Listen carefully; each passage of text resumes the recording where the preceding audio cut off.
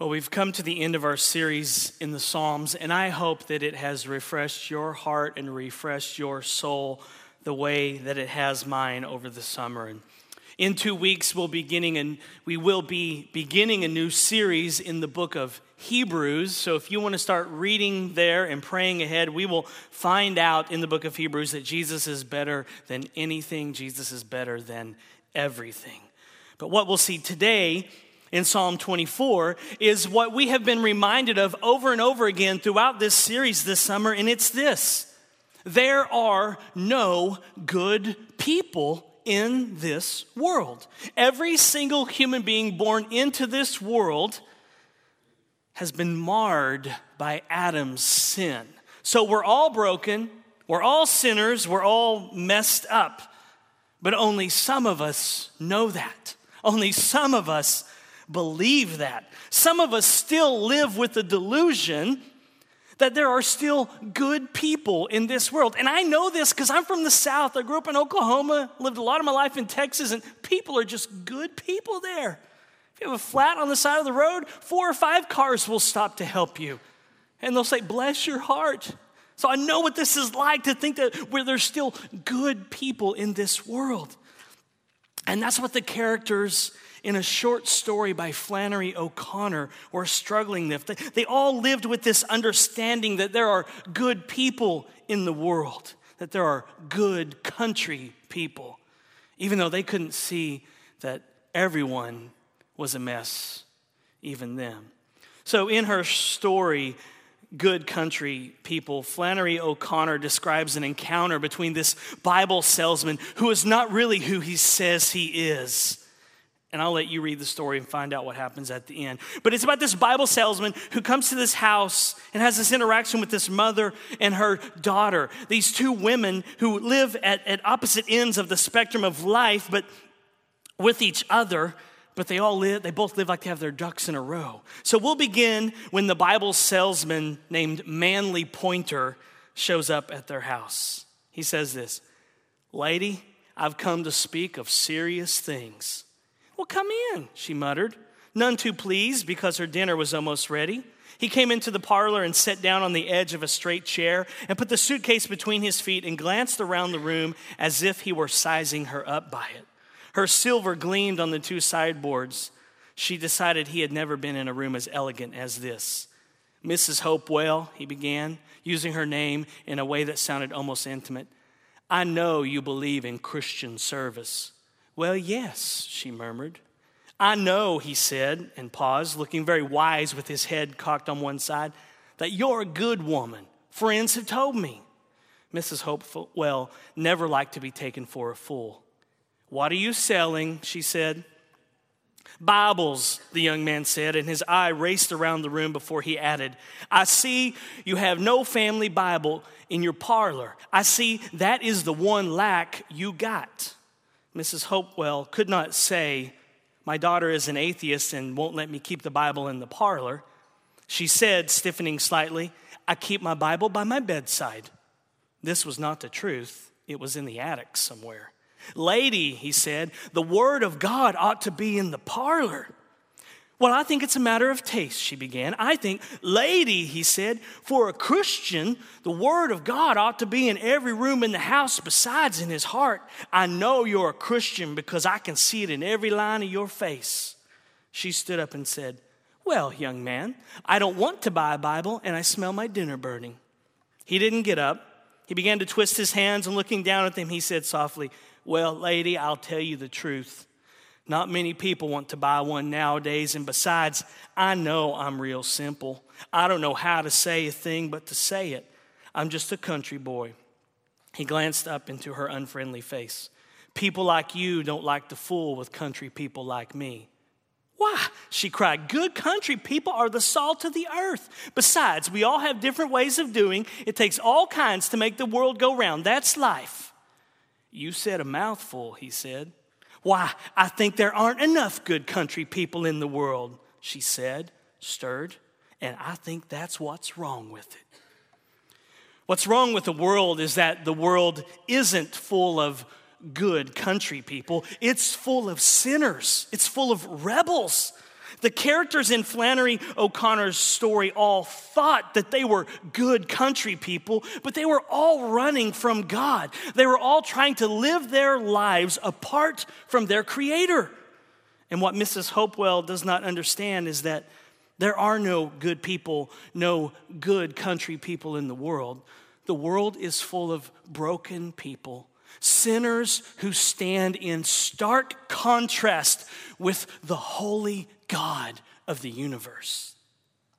But the good news of the gospel is that grace comes down to rescue us from us. And that's what we'll see in Psalm 24. We'll be reminded once again of the amazing grace of God. We'll be reminded that even though there are no good country people, there is a good God, a gracious God who wants to be with his people, his broken people. And so our big idea today is simply this: live low.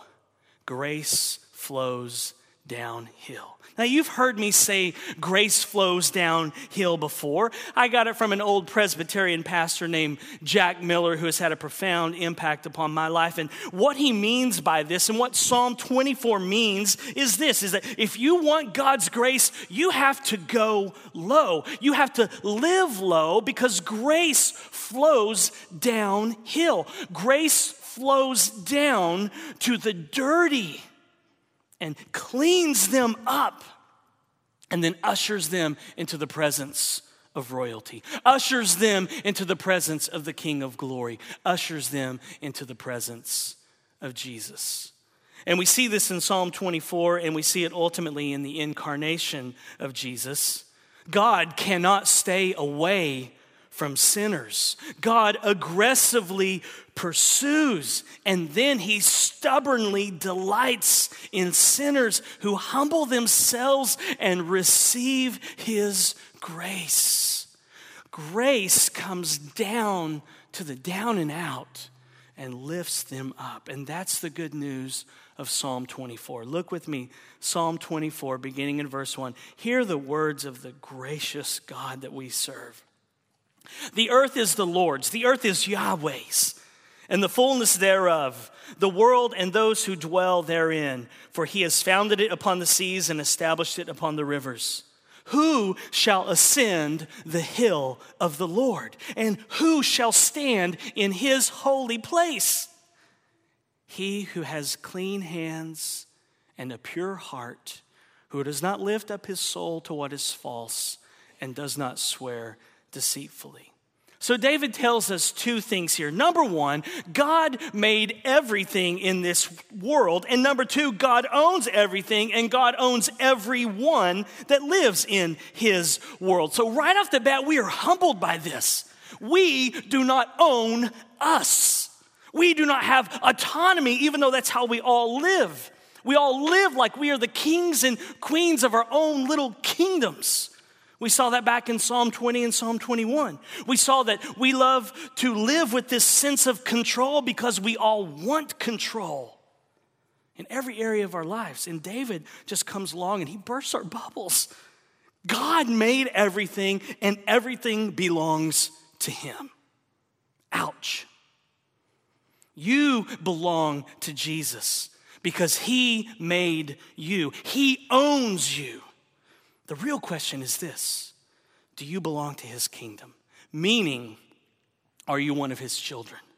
And that begs another question. How do you get into his kingdom? How do you get into the presence of this King of glory? And that's where it gets tricky, and that's where it gets depressing. Because David says the only people who can enter into God's presence, the only people who can climb his holy hill, the only people who can ascend his holy hill, the only people who can stand in his presence are those who have clean hands and a pure heart and do not do what is false and deceitful.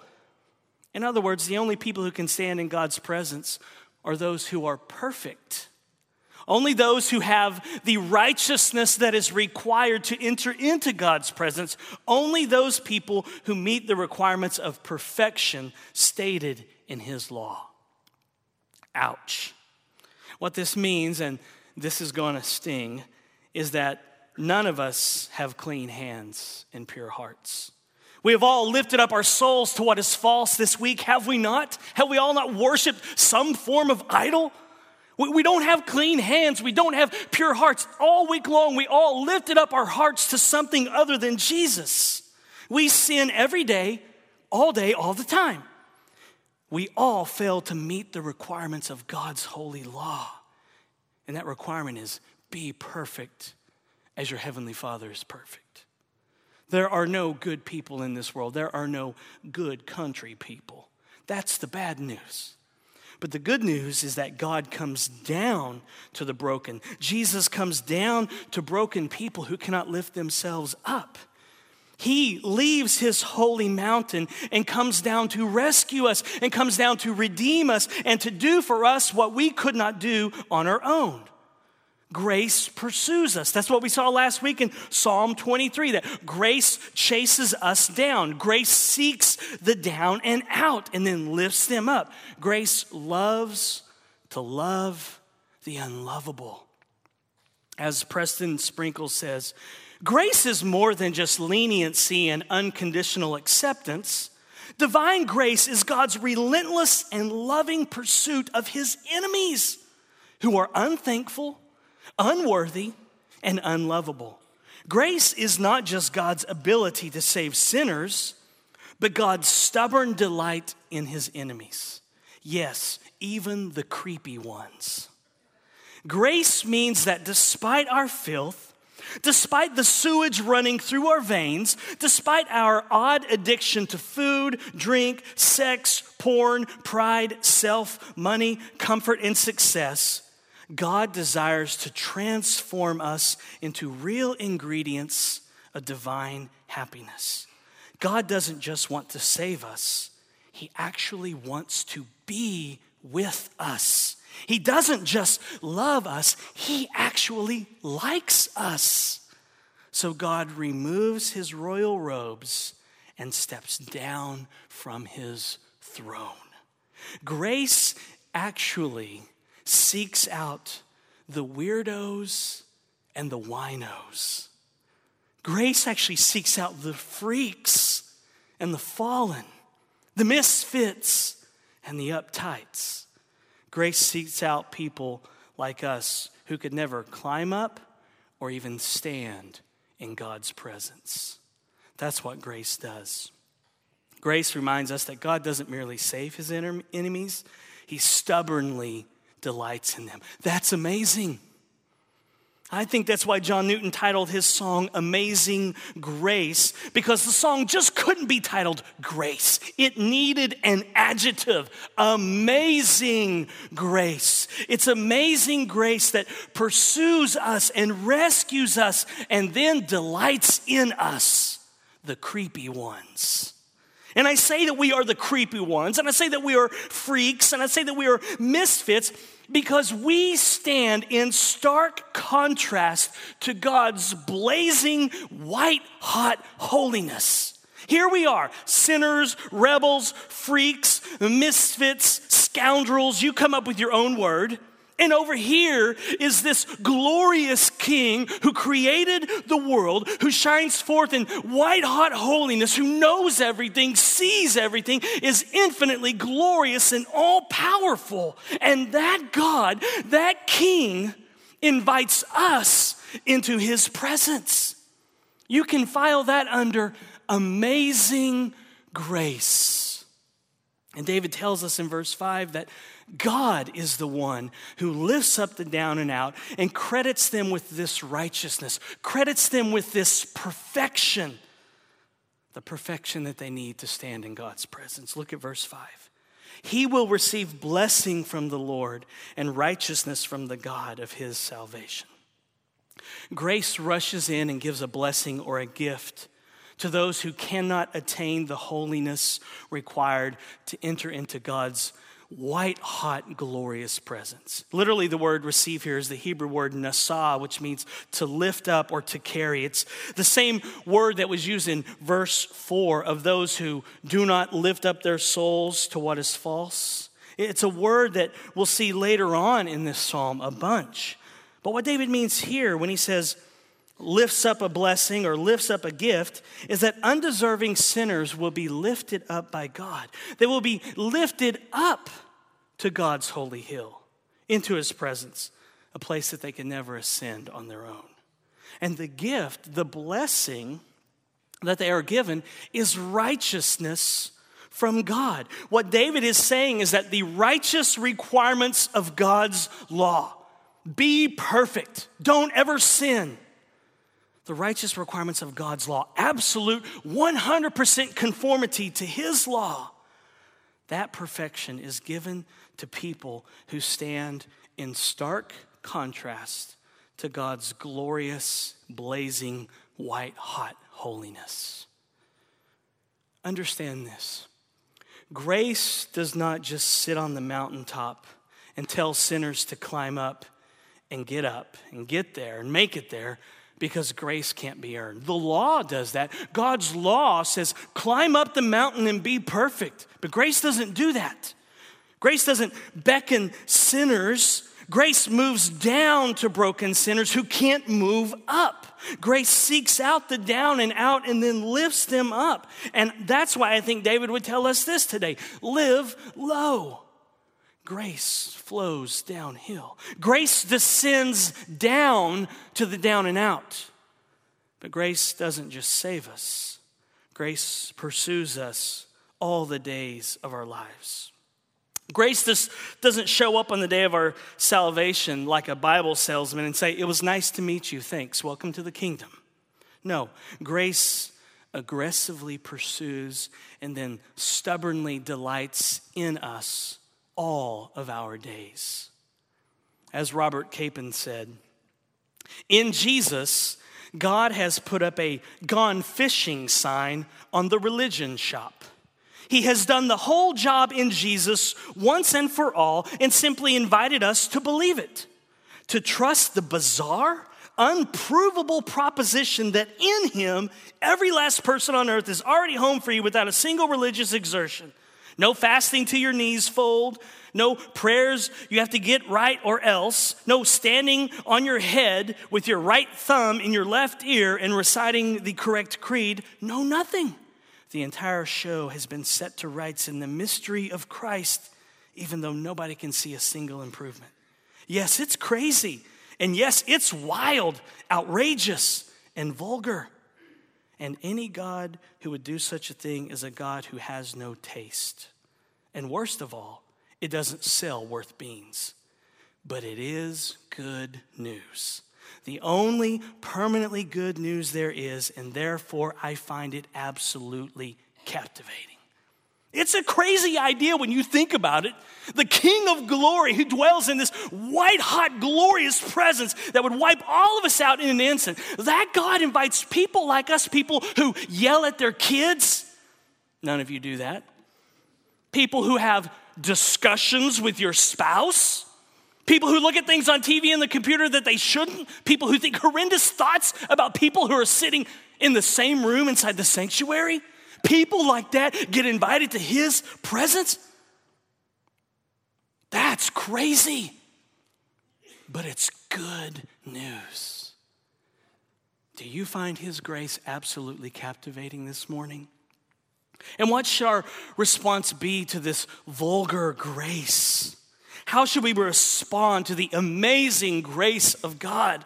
David tells us in verse 6. He says, such is the generation of those who seek him, who seek the face of the God of Jacob. Literally, the Hebrew reads this way. This is the generation of those seeking him, seekers of your face, Jacob. You probably have a footnote in your Bible that points that out to you. So what is David saying here? Is he saying that we are to seek Jacob's face? This is the generation of those seeking him, seekers of your face, Jacob? Is David saying that we are to seek Jacob's face? I don't think so. What David is saying is that those who are credited with this kind of righteousness, to be able to come into God's holy presence, they seek God like Jacob. I think David is saying that the freaks and the misfits and the weirdos and the winos and the scoundrels and the creepy sinners who recognize that they have no business being in God's blazing, white-hot holy presence, they are so overwhelmed with that amazing grace that they seek God like Jacob. They seek God the way that Jacob sought God. And how did Jacob, who was also a moral train wreck like all of us, how did he seek God? How did Jacob, a creepy, lying, swindling man who actually did swear deceitfully, like verse 4 cautions against, how did he seek God? He pursued him with reckless abandon. In Genesis 32, when he wrestled the angel all night, Jacob told God, I will not let you go unless you bless me. Oh, I know it makes some people uncomfortable to make Jacob a model. I mean, he was such a scoundrel, right? Remember all of the scheming, all of the deception? I'm not suggesting you see him as an exemplary model per se, but Jacob, in spite of all his warts, in spite of his sins and his downright creepiness at times and his freakishly foul life decisions, Jacob can help us a little, and I think that's Psalm 24's point in verse 6. Those who have been floored by God's amazing grace can't help but keep seeking his face. Those who have been floored by God's amazing grace just can't help but keep on seeking his face. Those who know just how messed up they are just can't let go of the God of grace. Those who know just how sinful they are can't seem to let go of the gracious God of Psalm 24. It's like once you've tasted grace, you gotta have more. Once you've experienced God's amazing grace, you start saying things like, I will not let you go unless you bless me. That's the response that grace causes. When you realize that there are no good country people and that it is only by the sheer grace of God that any of us are included in his kingdom, when you realize that, then you'll start wanting to be involved in his kingdom. James Patrick Miller said, many think that those who rest in the gospel good news of Jesus, that he already accomplished all the righteousness the Father ever commands of us, many think that these people will sit on their thumbs and apathetically coast through life. But the gospel good news and a state of gospel rest cause just the opposite in lives that have been set free from moralism and legalism and performancism. See, when you're moved by the grace of God, it should get you moving in his kingdom. When you're so moved by God's grace, it should cause you to move out and be involved in his glorious kingdom. It should cause you to seek first the kingdom and his righteousness. Grace should cause you to leave behind your little kingdom of self and get involved in the greatest kingdom of all. Because when you compare our little kingdoms with this infinitely glorious kingdom, it's absurd that we want to build these little kingdoms, is it not? God is saving rebels, scoundrels, misfits, weirdos, winos, prostitutes, drug addicts, child molesters. He's saving all kinds of crazy people who are bound and trapped in Adam's sin. And he's saving those kinds of people from every single nation, race, tribe, and tongue. That is a kingdom to be involved in, not our own little kingdoms of, I want to control the remote control. Who ate the last bagel? Let's compare the two. Who ate my last bagel? I am king. Where's my bagel? God's saving all kinds of weirdos and freaks and restoring them from every nation, race, and tribe and country in the world. Of the two, which one do you really want to be a part of? So let me just practically put it out there, and I don't mean to shame or guilt any of us. I know that shame and guilt is only temporary. It will not work long term. It only works in the short term. So don't hear what I'm about to say as me shaming you or guilting you, okay? Okay, here we go. Get involved in God's kingdom work here at Grace. The King of Glory is moving and working in this church and in this city. So don't just come for coffee and music and a sermon and then leave. You've heard me say before, you can get better preaching on the radio. There are better podcasts. Come on, you can listen to Alistair Begg's accent. Not only does he have a cool accent, but he preaches truth. You could have that. If you're just coming here for the sermon and leaving, I would tell you, that dude's way better. And he's got an awesome accent. Please, don't just come for the coffee, the music, and the sermon and leave. Get involved. Do you know anybody here? Do you really know anybody? Do they know you? Don't just celebrate grace for an hour and a half every week and then not be connected to the King's people.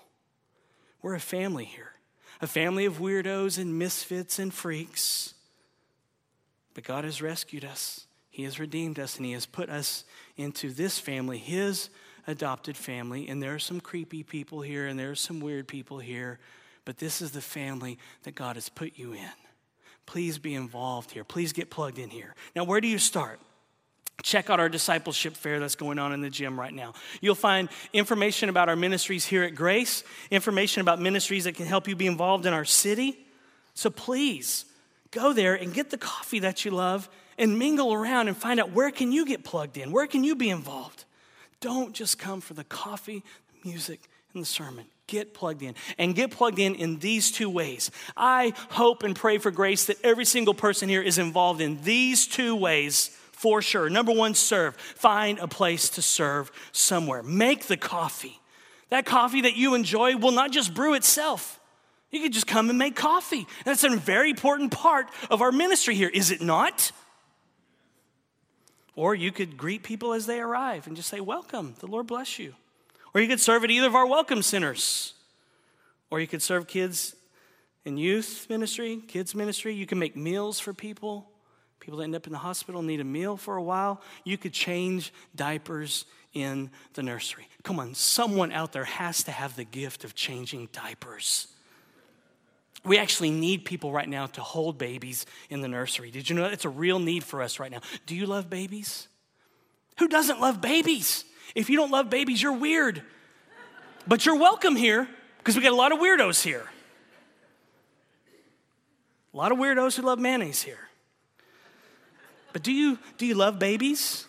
Who doesn't love babies? You could come here every week and serve your king. Serve the glorious King Jesus. You could serve your king every single week by just holding a little baby in the nursery so that mom can come here and hear the word of God preached. We have lots of babies, so we need lots of baby holders. I don't know what's in the water here, but we have babies everywhere, and they keep coming, and that's a good thing. And if you don't like babies, and you don't like kids, you don't like children, then you won't like this church because they're everywhere. The bottom line is this: find a place to serve.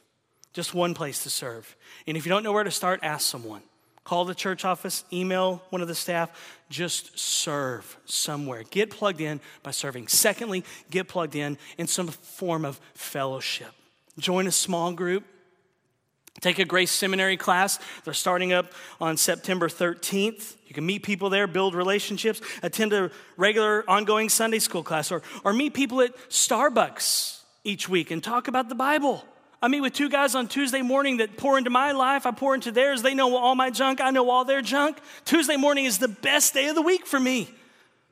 Get plugged into some form of discipleship where you can be challenged, you can be encouraged, you can be prayed for, and then where you can do those things for others too.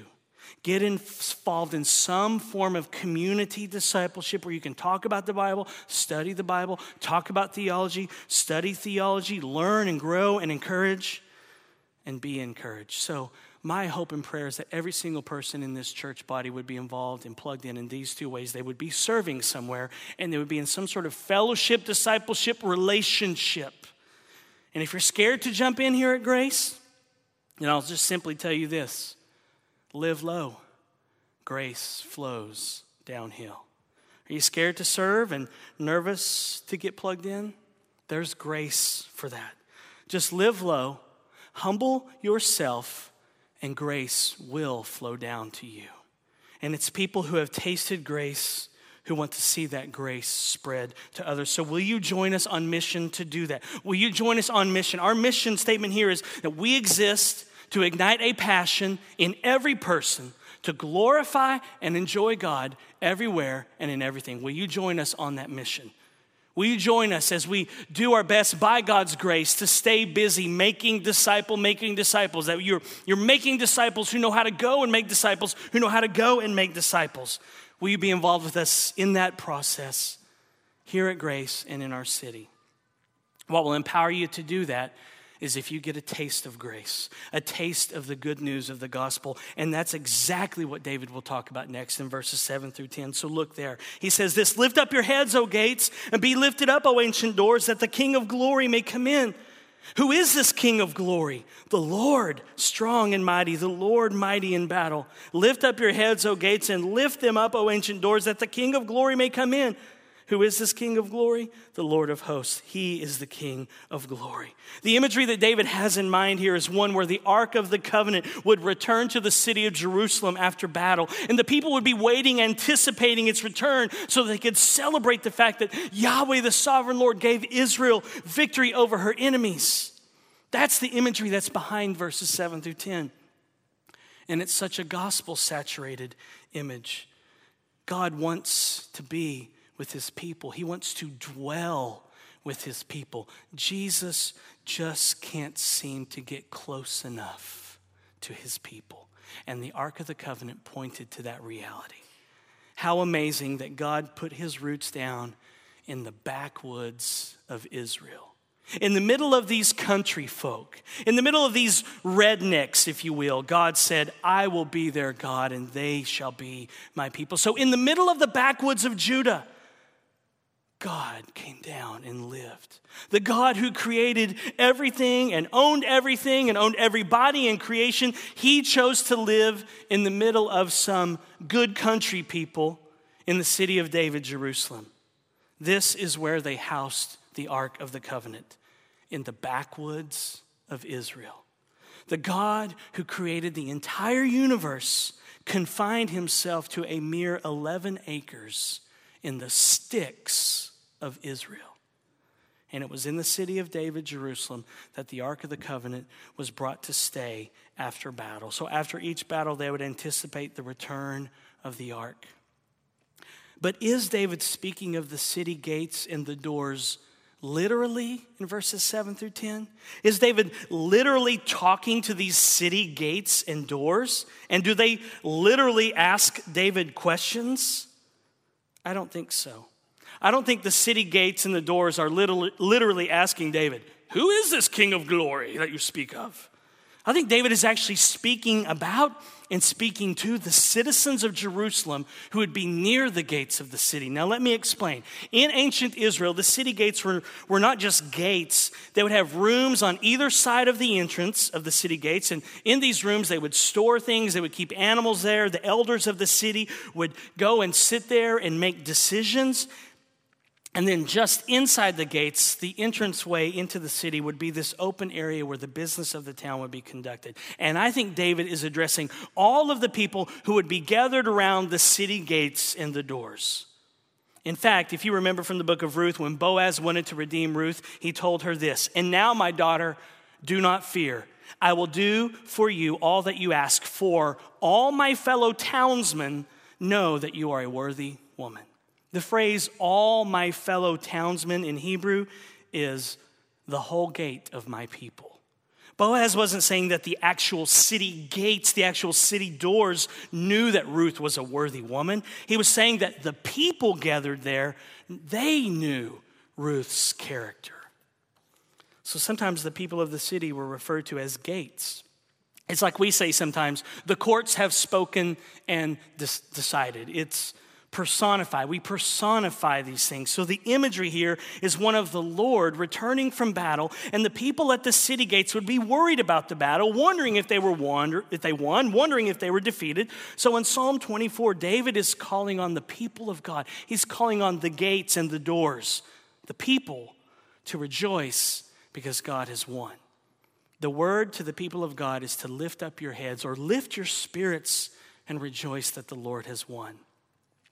Now, what's really interesting about all of this is the use of that word lift, which you can see repeated throughout this psalm, and then especially here in verses 7 through 10. The Hebrew word for lift is nasa. It's spelled like NASA, which I find very interesting. Lift, NASA, but it's nasa, and it can mean three things. Number one, it can mean to lift or to lift up, and that's how David used it in verse 7. He says, "Lift up your heads, O gates." He wants the people not to be downcast and despair and downtrodden. He says, lift up your heads. It can also be used in a way that means to bear or to carry. It's used in the Old Testament of someone bearing their guilt. And then the third way that the Hebrew word nasa is used, it's to take or to take away. What's interesting is that it is often used of our sins being taken away, our sins being forgiven. Here are a few examples of the Hebrew word nasa, where it means to forgive. Not to lift up or to bear, but actually it means to forgive. And these are some famous examples. In Genesis 18:24, when Abraham is asking God about destroying Sodom and Gomorrah, he says, "Suppose there are 50 righteous within the city. Will you then sweep away the place and not spare, nasa, not forgive it for the 50 righteous who are in it?" And in Genesis 50, verse 17, when Joseph is in the process of forgiving his brothers, they say to Joseph, "Please forgive nasa, the transgression of your brothers and their sin, because they did evil to you. And now please forgive nasa, the transgression of the servants of the God of your father." And in Exodus 32, when Moses comes down from Mount Sinai and discovers that Israel had made the golden calf and worshiped it, he tells the Lord, "But now, if you will forgive their sin, nasa. But if not, please blot me out of your book that you have written. If you're not going to forgive them, then wipe me out too." And then right after the golden calf incident, the Lord appeared in Exodus 34, verse 7. The Lord passed before Moses and proclaimed, the Lord, a God merciful and gracious, slow to anger and abounding in steadfast love and faithfulness, keeping steadfast love for thousands, forgiving nasa, forgiving iniquity and transgression and sin. There's many other examples. Here's one more. Psalm 32:1, David says, "Blessed is the one whose transgression is forgiven, nasa, whose sin is covered." So the Hebrew word nasa means to forgive in some context. Now, I said all of that to show you that the word lift, nasa, can have different meanings. And I think those different meanings are seen here in verses 7 through 10. So I think verses 7 through 10 should read like this. Lift up, nasa, lift up your heads. In other words, don't be depressed, don't despair, O gates, O people of the city, and be forgiven, nasa, O ancient doors, O people of the city, that the King of glory may come in. Who is this King of glory? Yahweh, strong and mighty, Yahweh, mighty in battle. Lift up your heads. In other words, don't be depressed, don't despair, O gates, meaning O people of the city, and be forgiven, O ancient doors, O people of the city, that the King of glory may come in. Who is this King of glory? Yahweh of armies. He is the King of glory. Now, the reason why I translate verses 7 and 9 as be forgiven is because these are in the nifal stem in Hebrew. It's the passive reflexive stem. It's an imperative here that's telling them you need to be forgiven.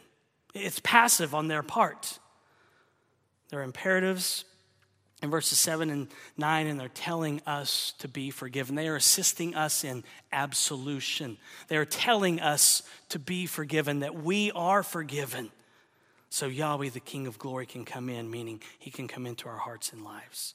So David is essentially saying this: lift up your heads, lift your spirits, and be forgiven. God wants to be with you. He wants to dwell with you. The King of glory wants to come into your life.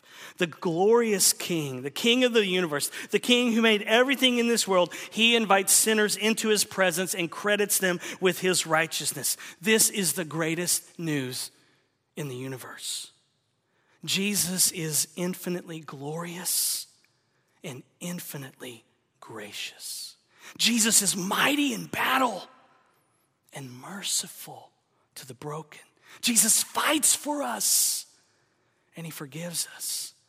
Jesus is awesome and he is approachable. And so the Cliff's Notes version of Psalm 24 is this. Number one, the king reigns over all of creation. Number two, who can enter into his presence? No one, because no one is good enough. Number three, rejoice. The King of glory comes to rescue sinners and to be with them. Psalm 24 is saying this: lift up your heads and don't be downcast.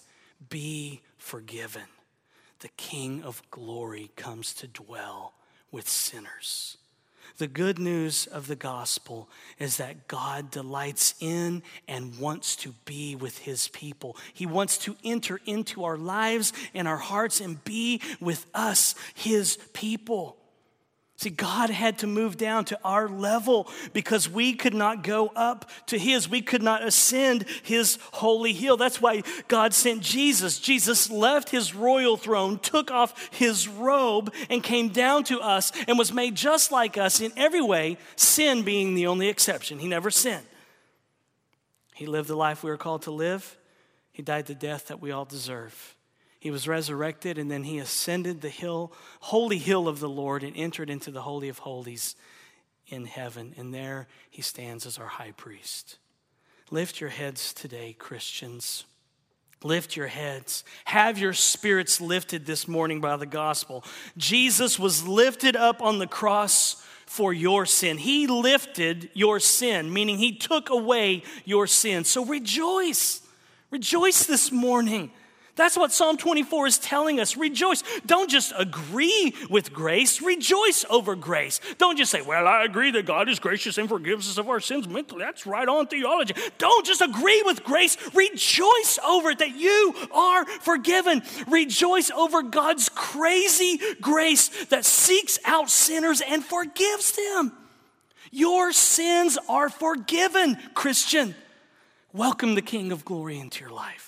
He forgives you. He has clothed you with his righteousness. Don't be downcast. Don't despair. Be lifted up. And it's all because of grace. Because grace flows downhill. We'll close with this thought by Brennan Manning. My life is a witness to vulgar grace. A grace that amazes as it offends. A grace that pays the eager beaver who works all day long the same wages as the grinning drunk who shows up at 10 till 5. A grace that hikes up the robe and runs breakneck toward the prodigal reeking of sin and wraps him up and decides to throw a party. No ifs, ands, or buts. A grace that raises bloodshot eyes to a dying thief's request. Please remember me, and assures him, you bet. A grace that is the pleasure of the Father, fleshed out in the carpenter Messiah, Jesus the Christ, who left his Father's side not for heaven's sake, but for our sakes, yours and mine. This vulgar grace is indiscriminate compassion. It works without asking anything of us. It's not cheap, it's free. And as such will always be a banana peel for the orthodox foot and a fairy tale for the grown-up sensibility. Grace is sufficient even though we huff and puff with all of our might to try to find something or someone that it cannot cover. Grace is enough. He is enough. Jesus is enough. Grace uses broken people like us to build God's kingdom. The raw material that Jesus uses to build his glorious kingdom, that raw material that he uses is our mess and our brokenness. That's the good news of the gospel. Let's pray. Father, your grace is amazing. It's vulgar. It's different. It doesn't sit well with us when somebody else is on the receiving end of it and we don't think they should be. It's just out of this world that you would send your son to take our place on the cross, to die the death we should have died. That you would credit us with the perfect life he lived, so that we could be with you forever. It's amazing that you don't just love us, God, you like us. You want to be with us. That is so out of this world. It's grace I have no other word, Father. Thank you for your Son. May your Spirit impress your word deep into the nooks and crannies of our hearts, that we would leave today having our souls lifted up, having our spirits lifted, because Jesus was lifted up for us. In whose name we pray, amen.